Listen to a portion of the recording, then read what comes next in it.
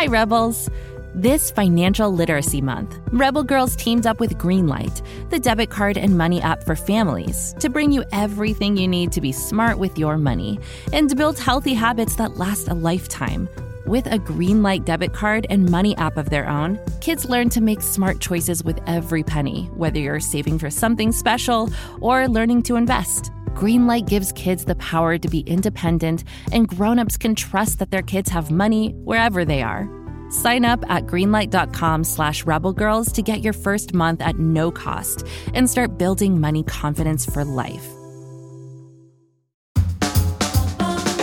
This is Goodnight Stories for Rebel Girls. Hi, Rebels. This is Goodnight Stories for Rebel Girls, the interview. I'm Taya Diggs, and on this episode, we're talking to Ilana Glazer. She told us the story of Kamala Harris, the first woman and first Black and Indian American to become Vice President of the United States. It's a really special episode, so make sure you give it a listen.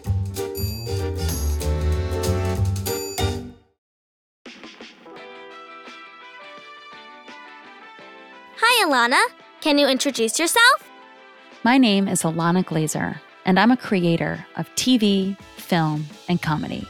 I'm a writer, performer, and activist. That's awesome.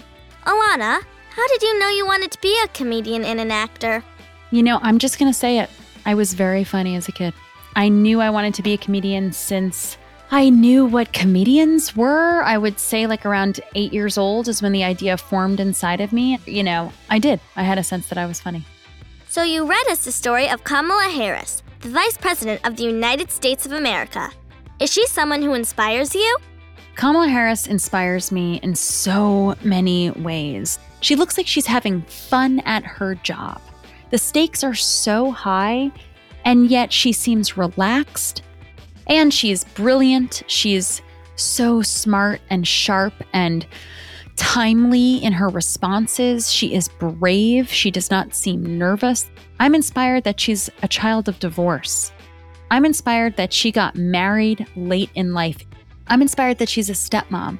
I'm inspired that she is a proud Black woman and a proud Indian woman. I'm so inspired that she's a first-generation American, daughter of immigrants. I mean, she's phenomenal. I'm really inspired by her leadership. You do a lot of work encouraging young people to vote. Why is activism important to you? So first off, I actually think it's most fun to use my platform to talk about what I really, truly believe in.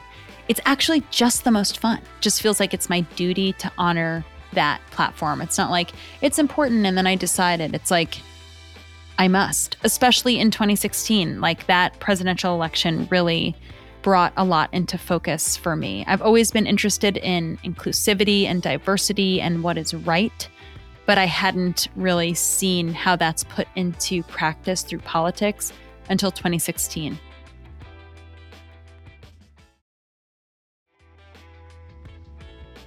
So, with all your work organizing and trying to get out the youth vote, what's been giving you hope?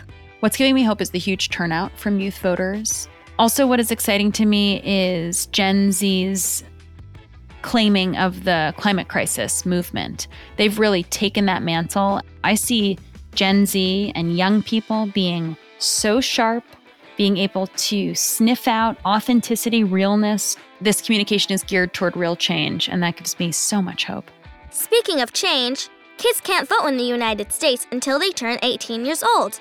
But what are some ways that kids can become politically active and involved even before they can vote? You know, there's a lot of awesome activism organizations, and often that type of organizing is available through religious institutions, mosques, synagogues, and church. But I think that a really interesting way to get involved is with a local politician.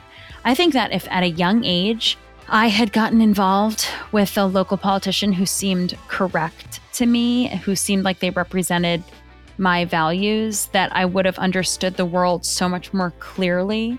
But also like student government, you can like really make something of that. That's your community. That's like to use the student government for real purpose would be super cool. Those are great ideas. So, if you could go back when you were a kid and give yourself one piece of advice, what would it be?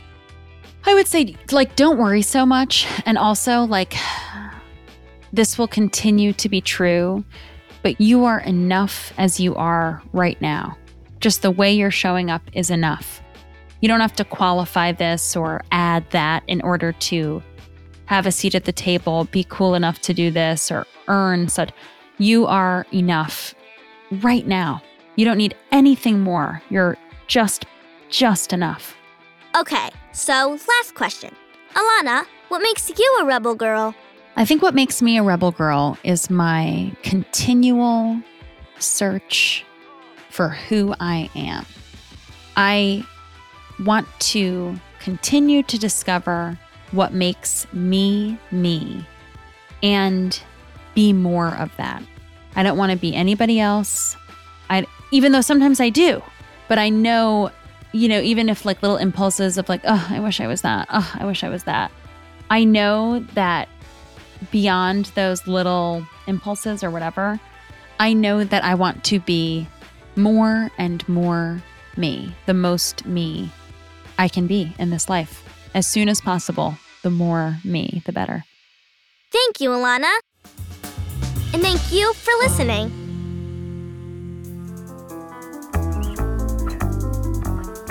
If you liked the show, leave a review on Apple Podcasts or wherever you listen, and share it with all of your friends.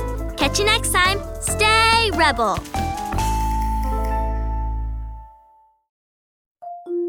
Can't get enough of Rebel Girls? Well, luckily, the Rebel Girls app is now completely free. That's right. You can listen to the entire library of goodnight stories for Rebel Girls ad-free. Plus, check out the app's cool features like activities, trivia, custom playlists, and more. All parent-trusted and kids-safe. Find out more at rebelgirls.com/audio and download the Rebel Girls app today. Thanks for listening.